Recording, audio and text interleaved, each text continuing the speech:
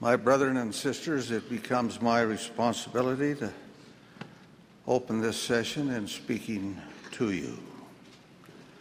I seek the direction of the Holy Spirit. I sense the tremendous responsibility of speaking to hundreds of thousands of Latter-day Saints, perhaps even millions, across the world. I thank you for your gracious hospitality to us, wherever we meet with you. It is truly a humbling experience to be the recipient of such generous kindness. You write letters of appreciation which bring encouragement. You are trying to live the gospel and rear your families in light and truth. You are truly Latter-day Saints, and I am profoundly grateful for the opportunity to be one with you and to partake of your fellowship and your love. Sister Hinckley and I were recently involved in a regional conference in Rexburg, Idaho. We had not been to Yellowstone National Park for many years. We decided to drive to the conference and on Monday return home by way of Yellowstone. In 1988, terrible forest fires raged there. Each day, the news media brought us graphic reports of the intensity of the fires as they raced over thousands of acres, destroying millions of trees. The flames finally burned out, and people literally mourned over the desolate picture of countless lodgepole pines, their tops burned and the straight, scorched trunks standing like solemn grave markers in a crowded cemetery. But when we visited there about a month ago, we saw something of captivating interest. The dead pines still stood, but between the burned trees, new seedlings have sprung from the ground, millions of them. Evidently, when fire hit the treetops, the pine cones exploded, scattering seed to the ground. There is a new generation of trees now, young and beautiful and filled with promise. The old trees eventually will fall, and the new ones will grow tall to create a forest of great beauty and usefulness. As we drove through the park, I thought of the wonders of nature, of the rhythm of our lives. We grow old, and I am among those who have done so. Our vitality and our powers slacken. But a new generation is at our feet. These are children. These too are sons and daughters of God, whose time has come to take their place on earth. They are like the new growth in the park, young, tender, sensitive, beautiful, and full of promise. As Tagore, the poet of India, once observed, every child comes with the message that God is not discouraged of man. Children are the promise of the future. They are the future itself. The tragedy is that so many are born to lives of sorrow, of hunger, of fear and trouble and want. Children become the victims in so many, many cases of man's inhumanity to man. In recent months, we have seen them on our television screens. The children of Somalia, their bodies bloated, their eyes staring with the stare of death. More recently, we've seen them in Rwanda, the victims of raging cholera and vicious and unrelenting hunger. Uncounted numbers have died. These were the promise of a new and better generation in these lands where disease, malnutrition, bullets, and neglect have mowed them down like tender plants before the sharp blade of the sickle. Why are men so vicious as to bring about the causes that lead to such terrible fratricidal conflict? Great, I believe, will be their tribulation in the day of judgment, when they must stand before the Almighty accused of the suffering and destruction of these little ones.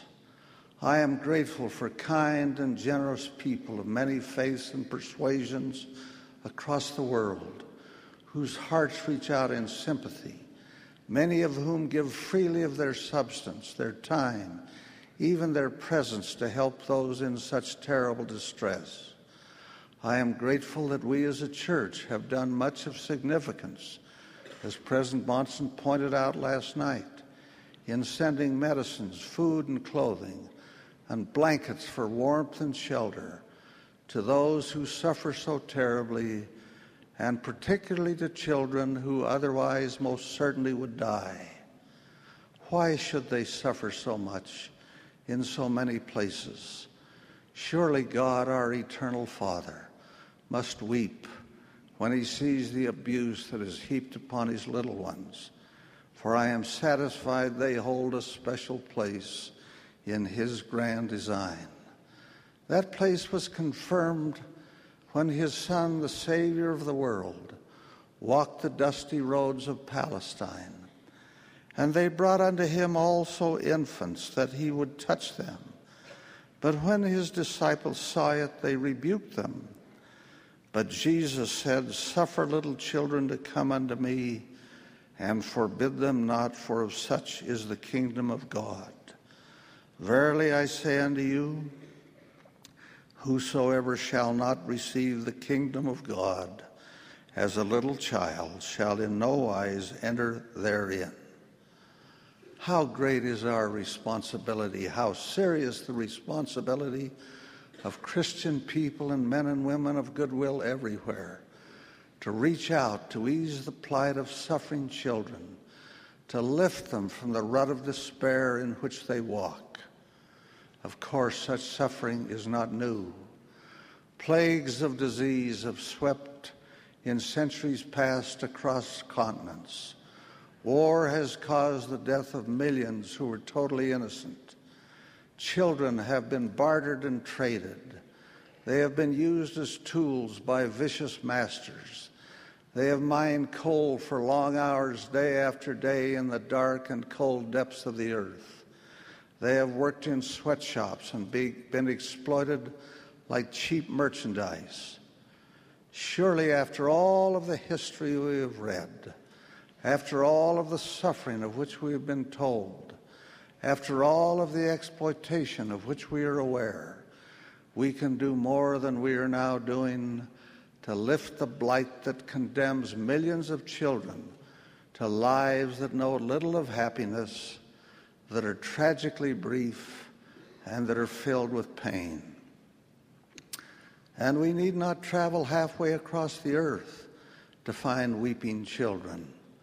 Countless numbers of them cry out in fear and loneliness from the evil consequences of moral transgression, neglect, and abuse. I speak plainly, perhaps indelicately, but I know of no other way to make clear a matter about which I feel so strongly. One major problem is the now common phenomenon of children bearing children, of children without fathers. Somehow there seems to be in the minds of many young men, and some not so young, the idea that there is no relationship between the begetting of a child and responsibility for its life thereafter. Every young man should realize that whenever a child is begotten outside the bonds of marriage, it has resulted from violation of a God-given commandment reaching at least as far back as Moses. Further, let it be known clearly and understood without question that responsibility inevitably follows, and that this responsibility will continue throughout life. Though the mores of our contemporary society may have crumbled to a point where sexual transgression is glossed over or is regarded as acceptable, there will someday be accountability before the God of heaven for all that we do in violation of his commandments. I believe further that a sense of accountability must at some time bear upon every man who has fathered a child and then abandoned responsibility for its care. He must sometimes stop and wonder whatever became of the child he fathered, of the boy or girl who is flesh of his flesh and soul of his soul. The burdens that fall upon a young woman who alone must rear her child are unbelievably heavy and consuming. They are likewise heavy upon society through taxes levied to meet the needs of such children and their mothers. In the United States, in the 6 years between 1985 and 1990, estimated public outlays related to teenage childbearing totaled more than $120 billion. Of unmarried teens who give birth, 73% will be on welfare within 4 years. That is almost 3 out of every 4. In 1991, federal and state expenditures for aid to families with dependent children totaled $20 billion plus administrative costs of another $2.6 billion. The obstacles facing children born and reared in such circumstances are formidable, to say the least. The answer is straightforward. It lies in adherence to the principles of the gospel and the teaching of the church. It lies in self-discipline. Would that every youth might realize this and be governed accordingly. There would be so much less of heartache and heartbreak. Its importance cannot be overemphasized because the consequences are so serious and so everlasting.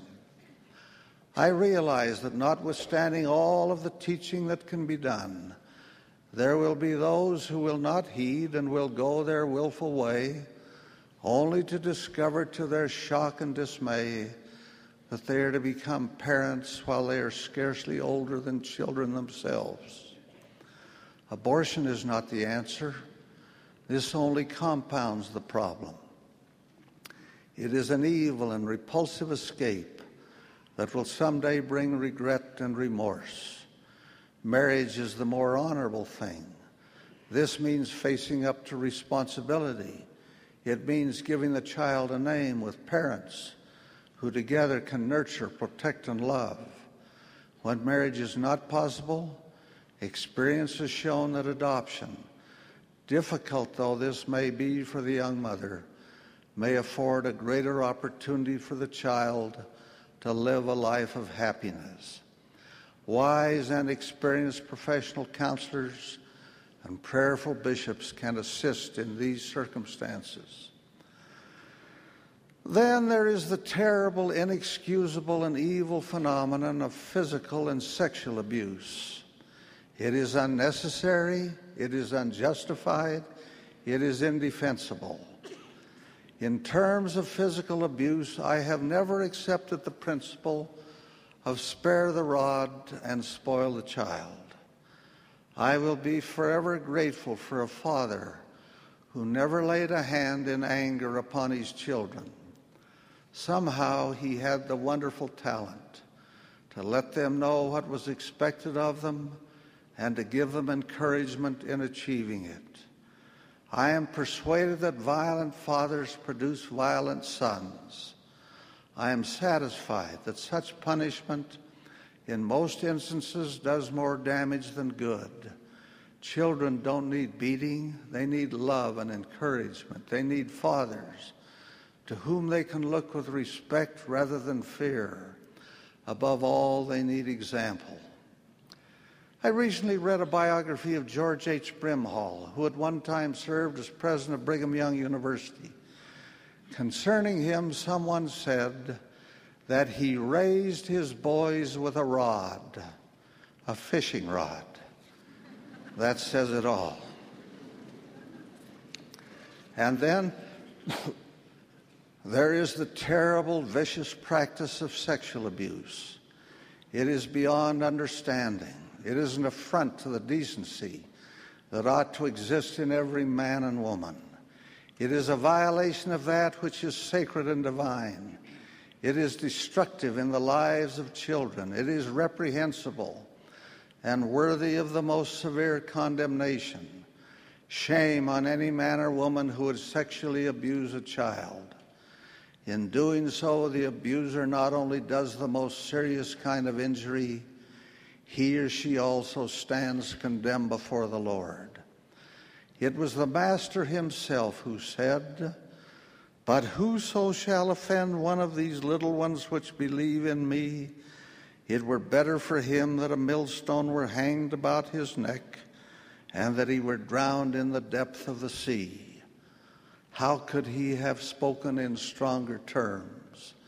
If there be any within the sound of my voice who may be guilty of such practice, I urge you with all of the capacity of which I am capable to stop it, to run from it, to get help, to plead with the Lord for forgiveness and make amends to those whom you have offended. God will not be mocked concerning the abuse of his little ones. When the resurrected Lord appeared on this hemisphere and taught the people, the record states that as he spoke to them, he wept. And he took their little children one by one and blessed them and prayed unto the Father for them. And when he had done this, he wept again. There is no more tender and beautiful picture in all of sacred writing than this simple language describing the love of the Savior for little children. Of all the joys of life, none other equals that of happy parenthood. Of all the responsibilities with which we struggle, none other is so serious. To rear children in an atmosphere of love, security, and faith is the most rewarding of all challenges. The good results from such efforts becomes life's most satisfying compensation. President Joseph F. Smith said on one occasion, "After all, to do well those things which God ordained to be the common lot of all mankind is the truest greatness. To be a successful father or a successful mother is greater than to be a successful general or a successful statesman. One is universal and eternal greatness, the other is ephemeral. I am satisfied that no other experiences of life draw us nearer to heaven than those that exist between happy parents and happy children." My plea, and I wish I were more eloquent in voicing it, is a plea to save the children. Too many of them walk with pain and fear and loneliness and despair. Children need sunlight. They need happiness. They need love and nurture. They need kindness and refreshment and affection. Every home, regardless of the cost of the house, can provide an environment of love which will be an environment of salvation. May I, in conclusion, read to you a letter that came the other day? It speaks of the kind of home I have in mind. The writer says, "I thought I would write to you to let you know that life is good. I sit here looking out the window at the beautiful mountains. The apple tree in the backyard is full of almost ripe fruit. 2 cooing doves that we have been feeding and watching all summer are eating at the bird feeder, and the weather has finally cooled down. My husband and I have been married for 26 years, have 5 wonderful children, 2 sons-in-law, and a peaceful, happy home. I marvel at the love of the Lord in our lives. It runs through our marriage and family like a thread. I have nothing to complain about, and most of my fasts are thankful fasts. My husband is in the stake presidency, and I teach the gospel doctrine class. We have always worked in the church and always enjoyed it. We enjoy the gospel, and it is marvelous to watch our children growing up to do the same. And so I just wanted you to know that there is much love, joy, contentment, fun, and gratitude in our life." Is that picture too good to be true? The writer doesn't think so. Is it too idealistic? I think not. I know nothing of the size of the house or the yard. That is immaterial. It is the spirit in that home, the extension of the love of a good man who holds the priesthood of God and a good woman whose heart is filled with true affection and gratitude, and of children born of a sound marriage who have been nurtured and reared in an environment of peace and faith and security. You may not have a mountain to look at where you live. You may not have an apple tree in the backyard. You may not have birds that feed at your porch. But you can have one another as husband and wife, father and mother, and children who live together with love, respect, self-discipline, and prayer, if you please. The old forest burns and dies, but there is a new one at its roots, one filled with wondrous potential. It is a thing beautiful to look upon and destined to grow. It is the handiwork of God, a part of his divine plan. Save the children. Too many suffer and weep. God bless us to be mindful of them, to lift them and guide them as they walk in dangerous paths, to pray for them, to bless them, to love them, to keep them secure until they can run with strength of their own. I pray in the name of him who loves them so very much, even the Lord Jesus Christ. Amen.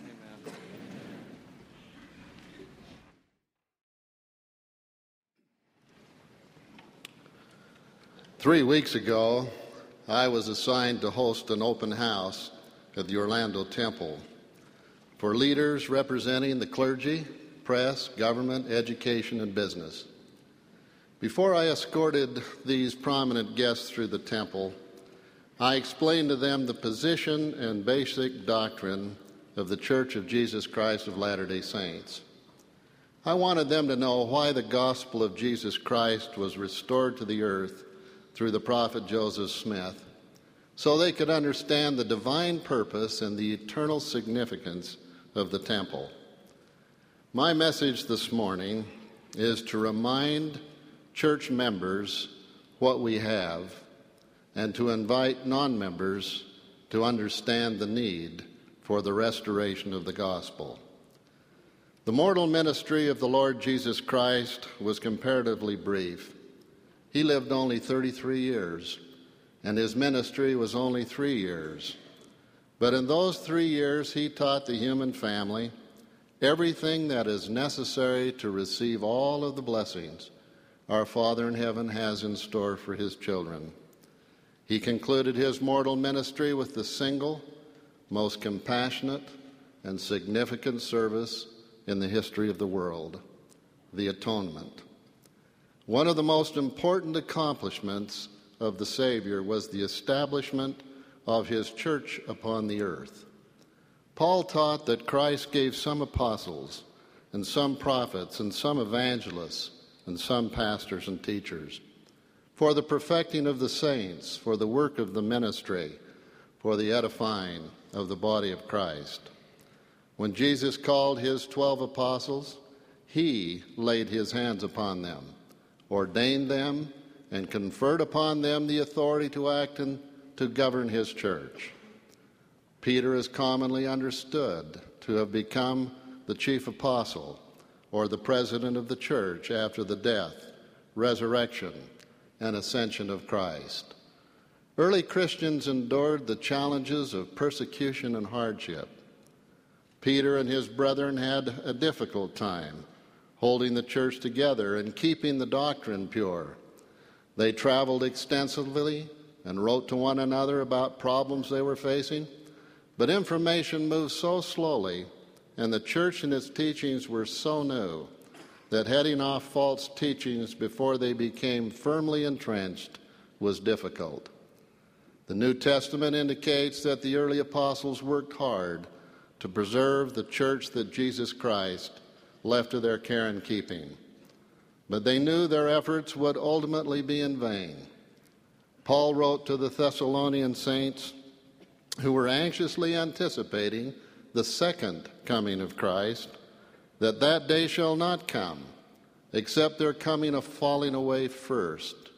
He also warned Timothy that the time will come when they will not endure sound doctrine, and they shall turn away their ears from the truth, and shall be turned unto fables.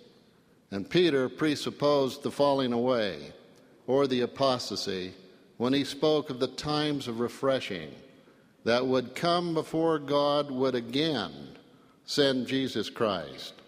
Before was preached unto you, whom the heaven must receive until the times of restitution of all things which God hath spoken by the mouth of all his holy prophets since the world began. Eventually, with the known exception of John the Beloved, Peter and his fellow apostles were martyred.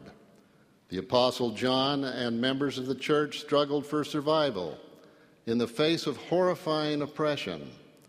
To their everlasting credit, Christianity did survive and was truly a prominent force by the end of the 2nd century A.D. Many valiant saints were instrumental in helping Christianity to endure. Despite the significance of the ministries of these saints, they did not hold the same apostolic authority Peter and the other apostles had received through ordination under the hands of the Lord Jesus Christ himself. When that authority was lost, men began looking to other sources for doctrinal understanding. As a result, many plain and precious truths were lost. History tells us, for example, of a great council held in A.D. 325 in Nicaea. By this time, Christianity had emerged from the dank dungeons of Rome to become the state religion of the Roman Empire.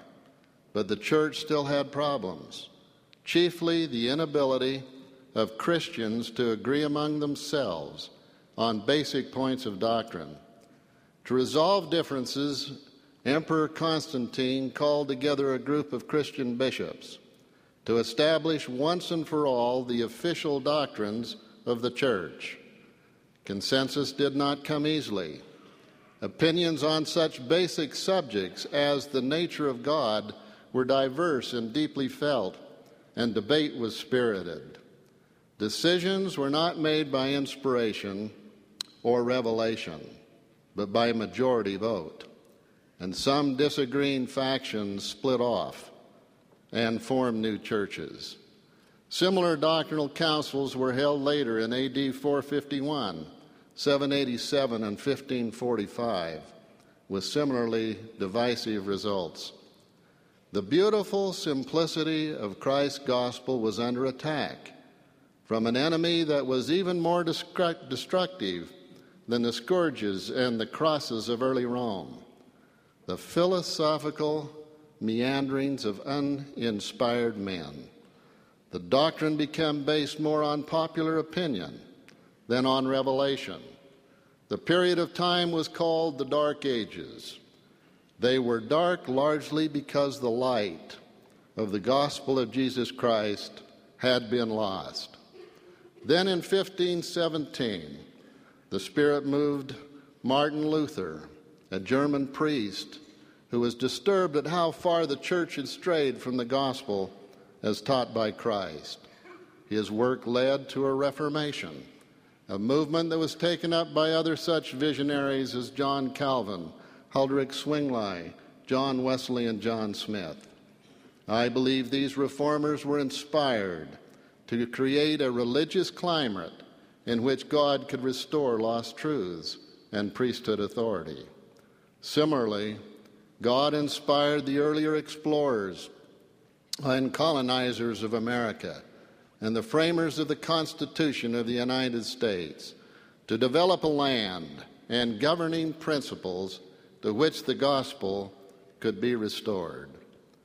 By 1820, the world was ready for the restitution of all things, spoken of by Peter and all God's holy prophets since the world began. At this time, religious excitement was sweeping across the countryside in upstate New York.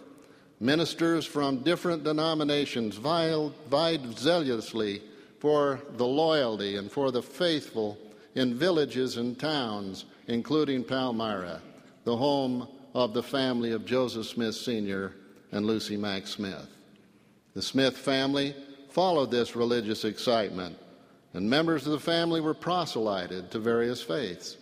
Mother Smith and 3 of the children, Hiram, Samuel, and Sophrina, joined one church, while Father Smith and his eldest son Alvin affiliated with another.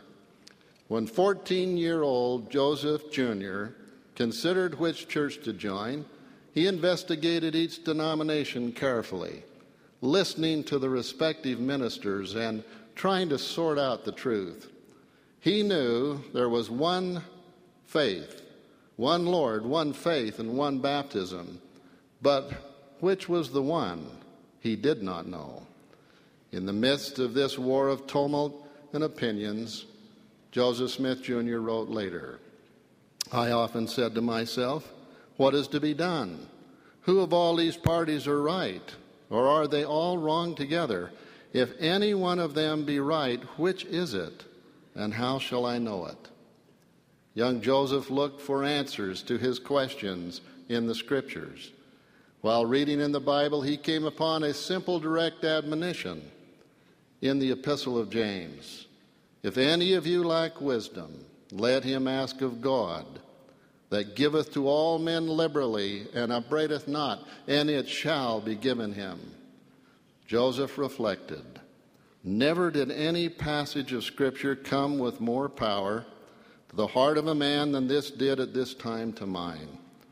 It seemed to enter with great force into every feeling of my heart. I reflected on it again and again, knowing that if any person needed wisdom from God, I did. For how to act, I did not know. And unless I could get more wisdom than I then had, I would never know. With the simple faith of youth and motivated by the inspiration of the Holy Spirit, Joseph decided to go into a grove of trees near his home and put the promise in James to the test. On a beautiful, clear spring morning, Joseph retired to the woods. He paused when he arrived at a quiet and secluded spot. He looked around to make sure he was alone. Then he knelt and began to pray. No sooner had he done so than an overwhelming feeling of darkness swept over him, as if some evil power was trying to dissuade him. Rather than surrender, Joseph intensified his pleas to God, and God himself responded. Reading from Joseph's account, "I saw a pillar of light exactly over my head above the brightness of the sun, which descended gradually until it fell upon me. When the light rested upon me, I saw 2 personages, whose brightness and glory defied all description, standing above me in the air. One of them spake unto me, calling me by name, and said, pointing to the other, This is my beloved Son. Hear him. I testify those beings were God, our Heavenly Father, and his resurrected Son, Jesus Christ, and one of the most supernal spiritual manifestations of all time. They told Joseph he should join none of the existing churches. Their mission accomplished, the Father and his Son, Jesus Christ, departed, leaving young Joseph physically drained, but spiritually enriched with exciting restored truth. He knew with certainty that God, our Heavenly Father, and his Son, Jesus Christ, were real, for he had seen them. He knew they were 2 separate, distinct individuals. He knew that no church on the face of the earth had the authority of the priesthood to act in the name of Heavenly Father and Jesus Christ. Perhaps the most important lesson young Joseph learned in the sacred grove is this significant eternal truth: the heavens are not sealed. God does communicate with mortals. He loves us today just as much as he loved those who lived anciently. What comfort that sweet assurance provides in a world filled with confusion and discouragement. What peace and security come to the heart that understands that God in heaven knows us and cares about us individually and collectively, and that he communicates with us, either directly or through his living prophets, according to our needs. My dear friends, I testify to you that this is true, and that the Father and the Son appeared in wondrous vision to young Joseph as a step in the restoring of the fullness of the gospel of Jesus Christ to the earth. Through subsequent equally miraculous experiences, Joseph Smith was God's instrument in translating from ancient records a book of Scripture, the Book of Mormon, another testament of Jesus Christ, restoring priesthood authority, restoring sealing keys to turn the hearts of the children to the fathers, establishing the restored Church of Jesus Christ in these latter days with the fullness of the gospel as taught in the meridian of time by the Savior and his apostles, fulfilling biblical prophecy and preparing for the second coming of Jesus Christ. During the Orlando temple tours, I explained to our guests who were not of our faith that I understood if they found this message a bit overwhelming. I taught my new friends in Orlando, as I teach here this morning, that either the gospel has been restored or it has not. Either the Savior's original church and its doctrine were lost, or they were not. Either Joseph Smith had that remarkable vision, or he did not. The Book of Mormon is another testament of Jesus Christ, or it is not.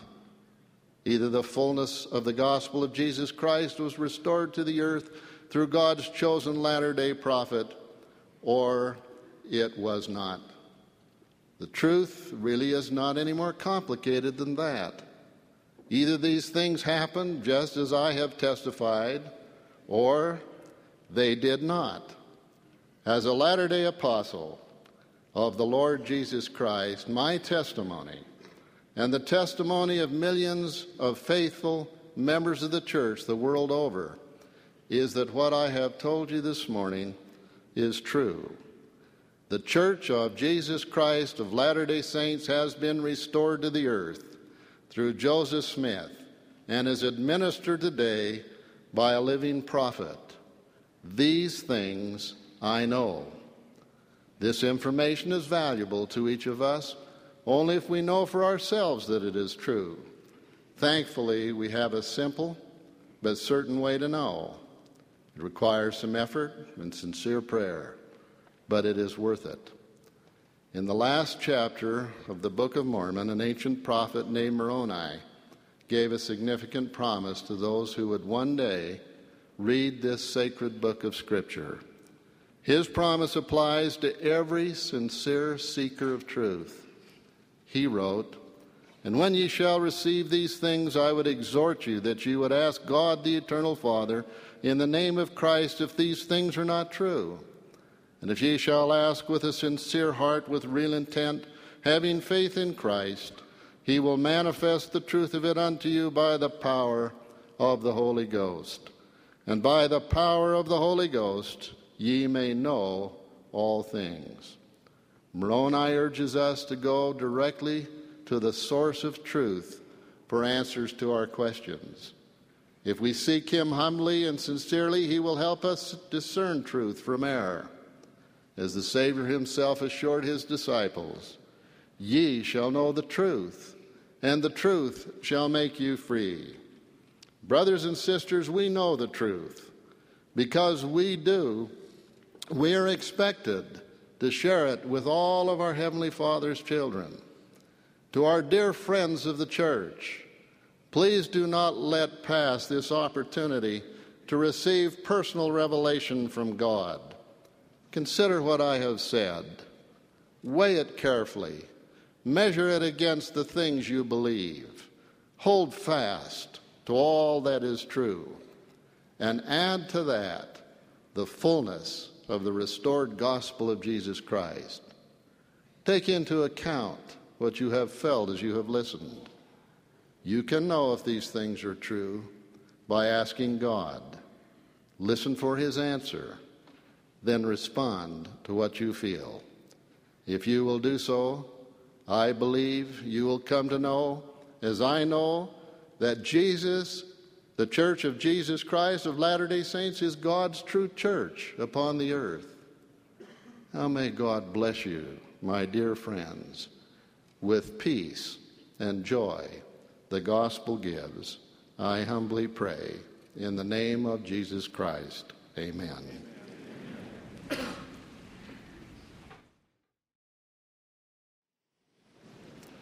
A few years ago, I was in a Salt Lake hospital.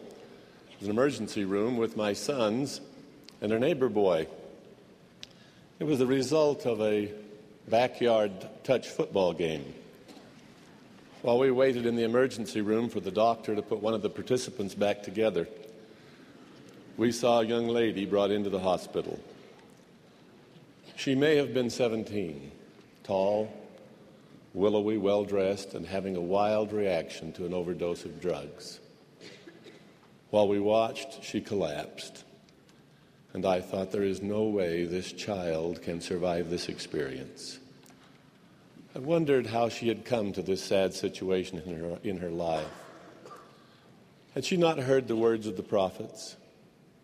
Had she heard them and laughed as if they were the warnings of men out of touch with the realities of a modern world? Had one of us been negligent in our opportunities to teach her? Had her parents known the truth but not been willing or able to help her understand? While waiting in that hospital, thinking, pondering, and praying for her, I recalled a principle the Lord teaches us in the 89th section of the Doctrine and Covenants. It is found in the 4th verse.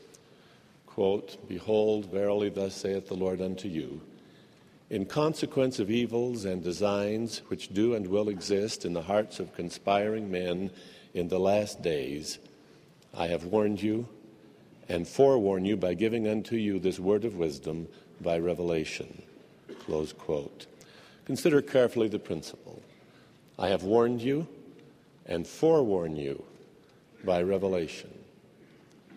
We in this church stand before the world in all humility and sincerity and declare that Joseph Smith, Jr. was raised up by the Lord Jesus Christ and appointed to be the mortal instrument through which the doctrines, powers, keys, priesthood, and ordinances were restored to the earth.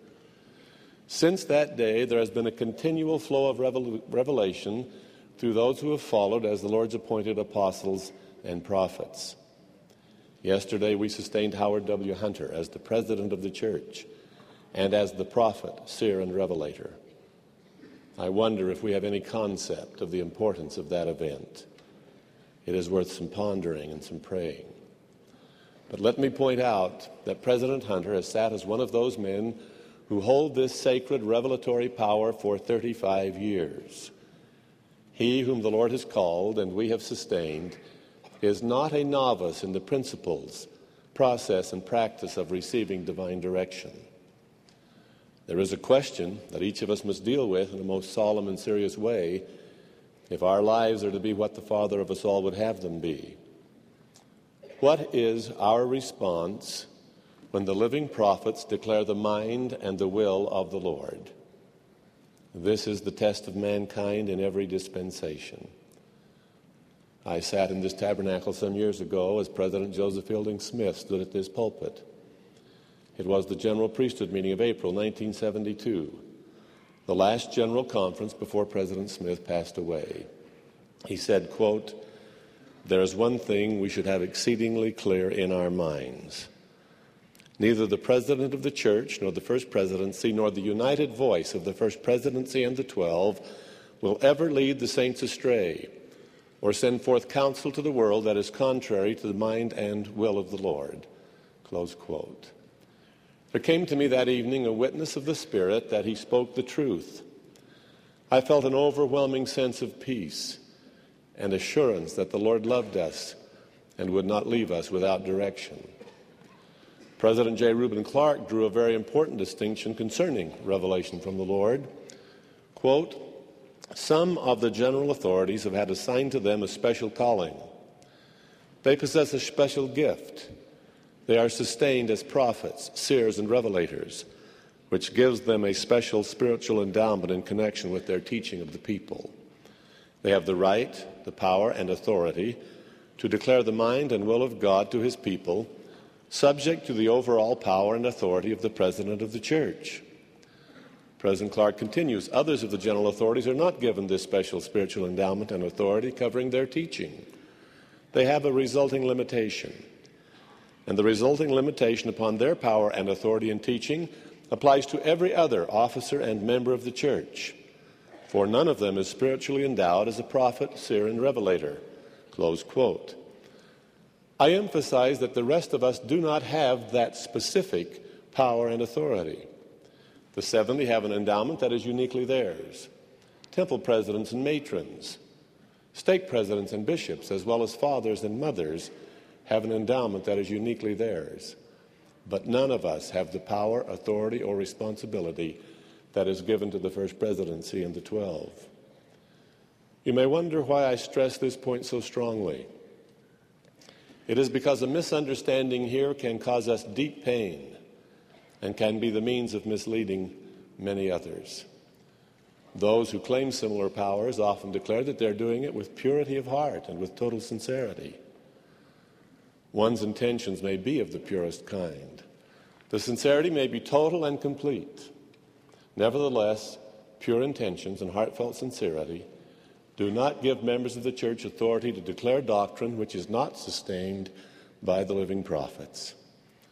While we are members of the church, we're not authorized to publicly declare our speculations as doctrine, nor to extend doctrinal positions to other conclusions based upon the reasoning of men and women, even by the brightest and most well-read among us.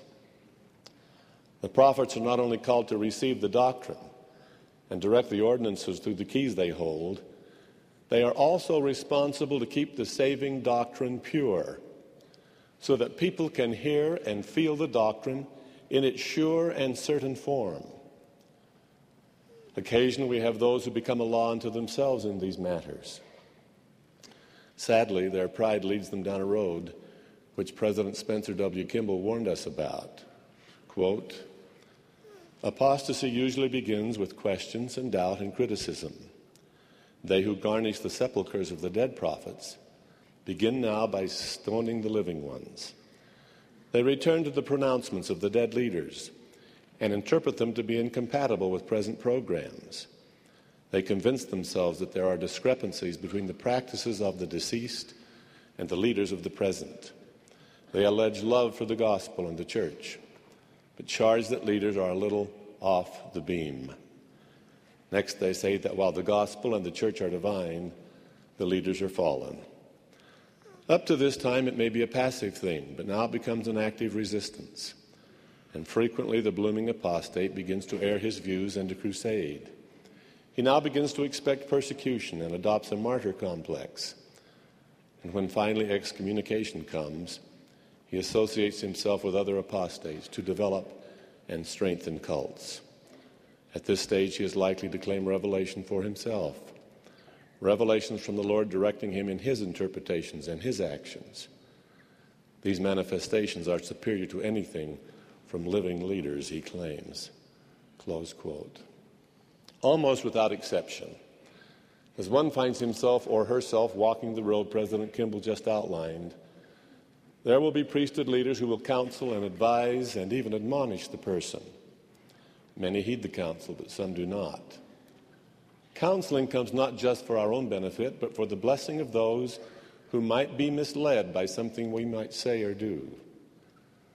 I have been deeply grateful to my brethren that they've cared enough to speak to me on occasion in plain words. Surrounded as we are by worldly influences, how can we maintain a sweetness of spirit and a humility that will make us receptive to such counsel? I fear that we've become so enamored with recreation, with fame and fortune, with videos, with television, and with what money can buy that we have little time for eternal things.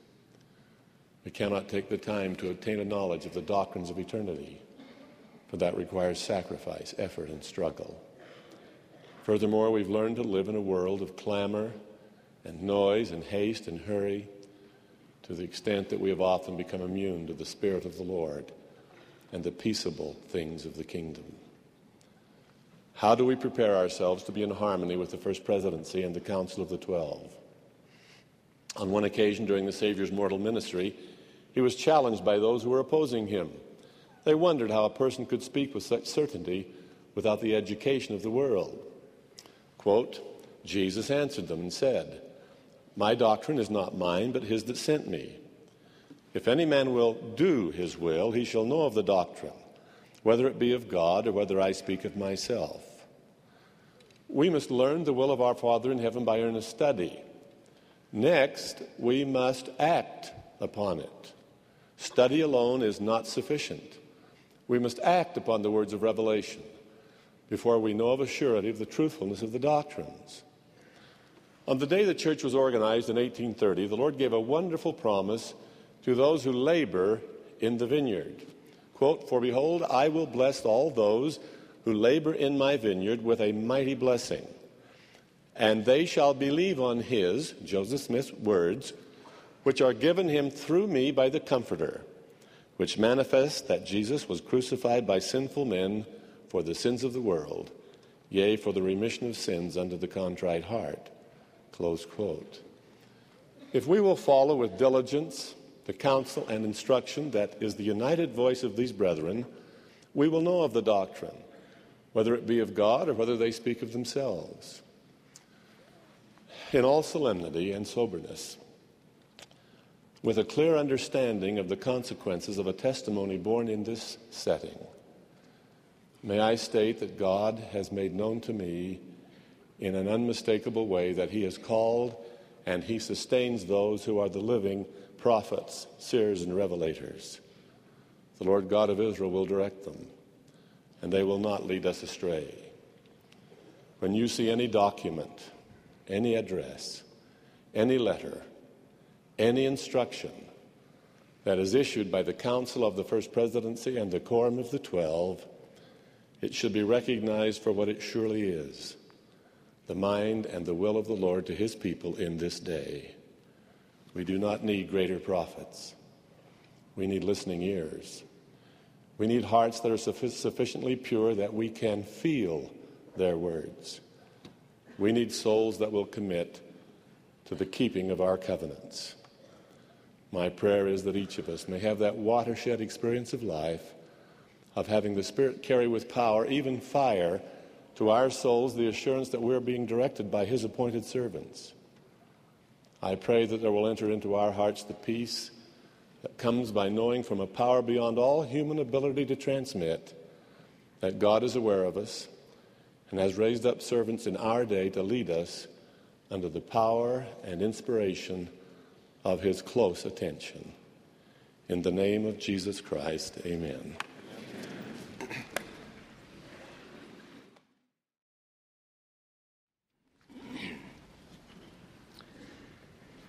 When the funeral cortege traveled with the body of our beloved President Ezra Taft Benson to his final resting place at home in Idaho, every overpass was lined with people.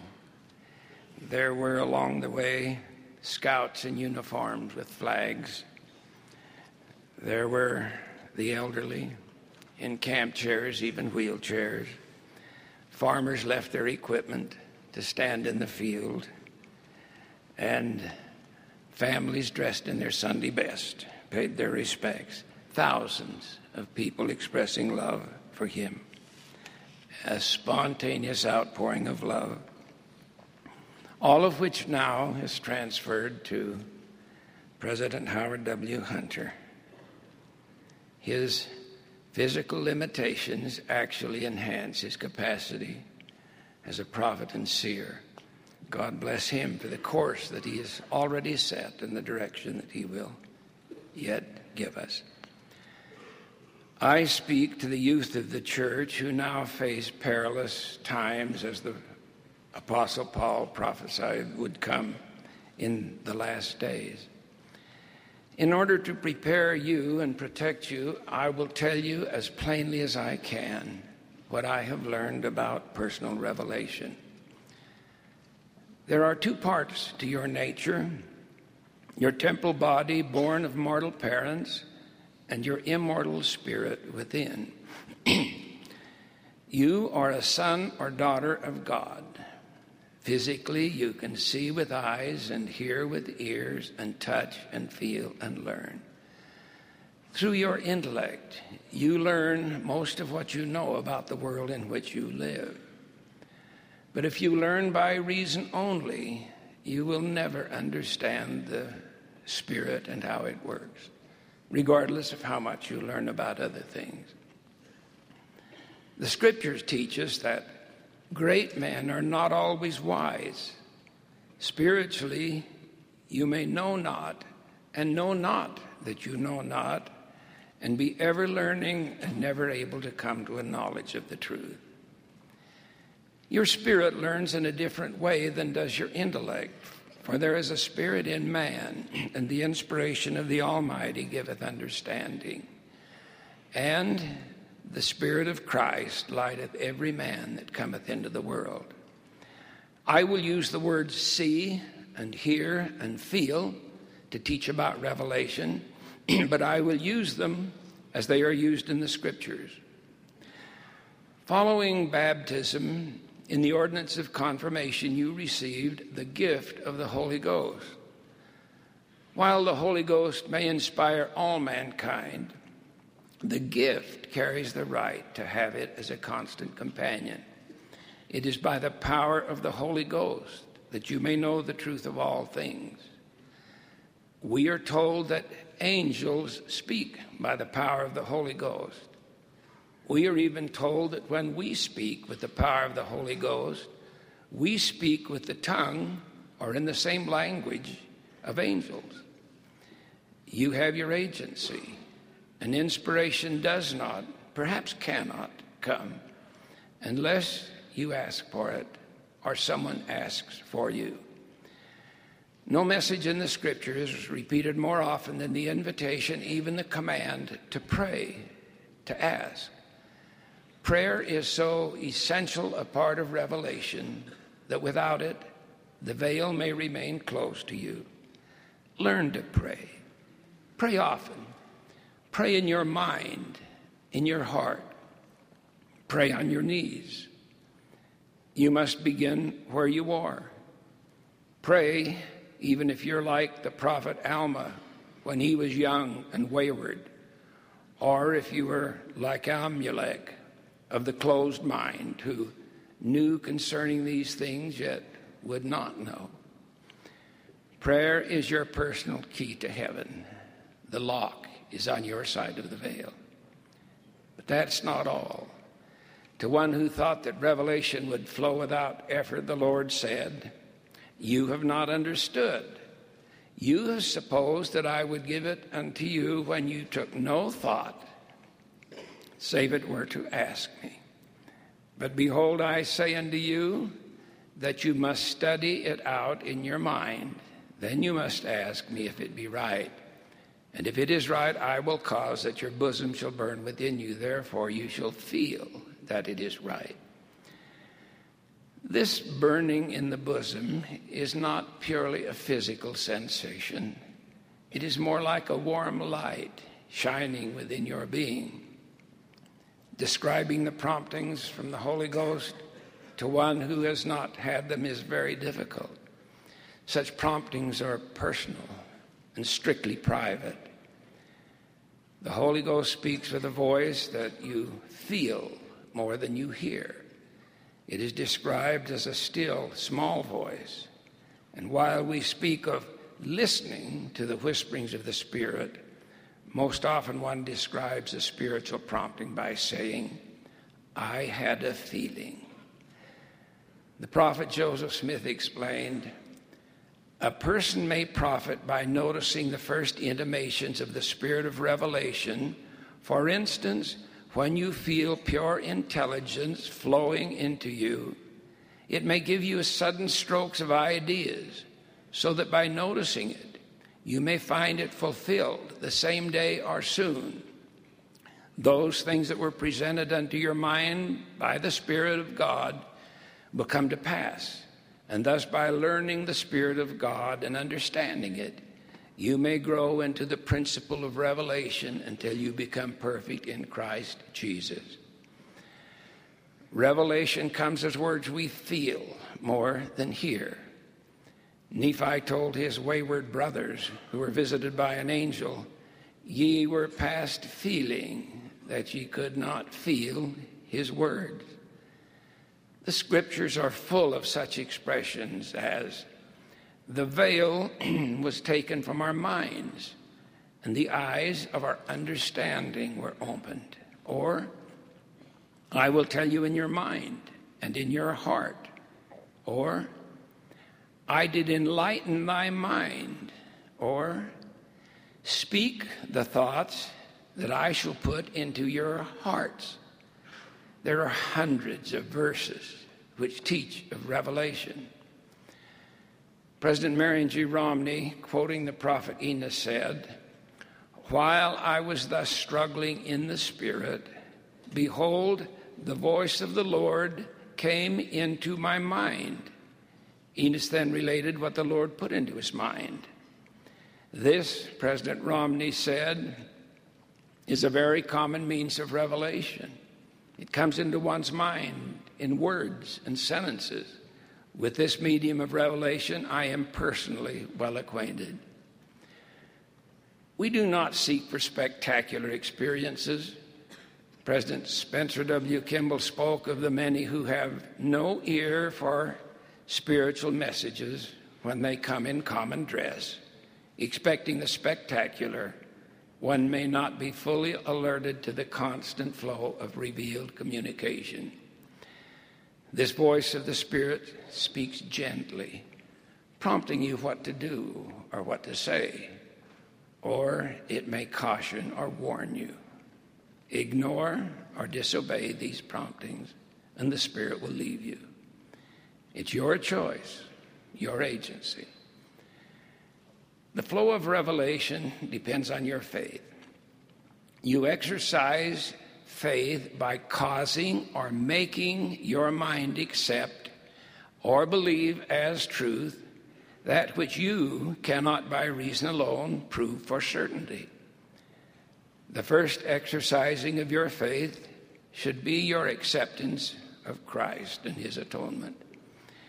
As you test gospel principles by believing without knowing, the Spirit will begin to teach you. Gradually, your faith will be replaced with knowledge. You will be able to discern or to see with spiritual eyes. Be believing, and your faith will be constantly replenished. Your knowledge of the truth increased, and your testimony of the Redeemer, of the resurrection, of the restoration, will be as a well of living water springing up into everlasting life. You may then receive guidance on practical decisions in everyday life. Your body is the instrument of your mind. In your emotions, the spirit and the body come closest to being one. What you learn spiritually depends to a degree on how you treat your body. That is why the word of wisdom is so important. The habit-forming substances prohibited by that revelation, tea, coffee, liquor, tobacco, interfere with the delicate feelings of spiritual communication, just as other addictive drugs will do.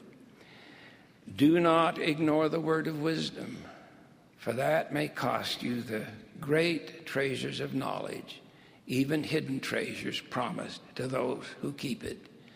And good health is an added blessing. Make wholesome music of all kinds a part of your life. Then learn what sacred music has to do with revelation. The Lord said, "My soul delighteth in the song of the heart, yea, the song of the righteous is a prayer unto me, and shall be answered with a blessing upon their heads." Secular music may be inspiring in a classical or popular sense, but it will not prepare your mind to be instructed by the Spirit, as will sacred music. The Apostle Paul counseled the Ephesians to be filled with the Spirit, speaking to yourselves in psalms and hymns and spiritual songs, singing and making melody in your heart to the Lord. Prelude music, reverently played, is nourishment for the spirit. It invites inspiration. That is the time to do, as the poet said, go to your bosom and ask your heart what it doth know. Do not ever disturb prelude music for others, for reverence is essential to revelation. Be still, he said, and know that I am God. Now, a warning. Some music is spiritually very destructive. You young people know what kind that is. The tempo, the sounds, and the lifestyle of those who perform it repel the spirit. It is far more dangerous than you may suppose, for it can smother your spiritual senses. Now, young people, pay attention. Before I say another word about personal revelation, I must tell you so that you cannot possibly misunderstand. There are many spirits which are false spirits. There can be counterfeit revelations, promptings from the devil, temptations. As long as you live, in one way or another, the adversary will try to lead you astray. For after this manner doth the devil work, for he persuadeth no man to do good, no, not one, neither do his angels, neither do they who subject themselves unto him. The prophet Joseph Smith said that nothing is a greater injury to the children of men than to be under the influence of a false spirit when they think they have the Spirit of God. The 7th chapter of Moroni in the Book of Mormon tells you how to test spiritual promptings. Read it carefully, over and over. By trial and some error, you will learn to heed these promptings. If ever you receive a prompting to do something that makes you feel uneasy, something you know in your mind to be wrong and contrary to the principles of righteousness, do not respond to it. The Lord reveals his will through dreams and visions, visitations, through angels, through his own voice, and through the voice of his servants. Whether by mine own voice, he said, or by the voice of my servants, it is the same. The Lord's house is a house of order. The prophet Joseph Smith taught that it is contrary to the economy of God for any member of the church or anyone else to receive instruction for those in authority higher than themselves. You may receive revelation individually, as a parent, for your family, or for those for whom you are responsible as a leader or teacher, having been properly called and set apart.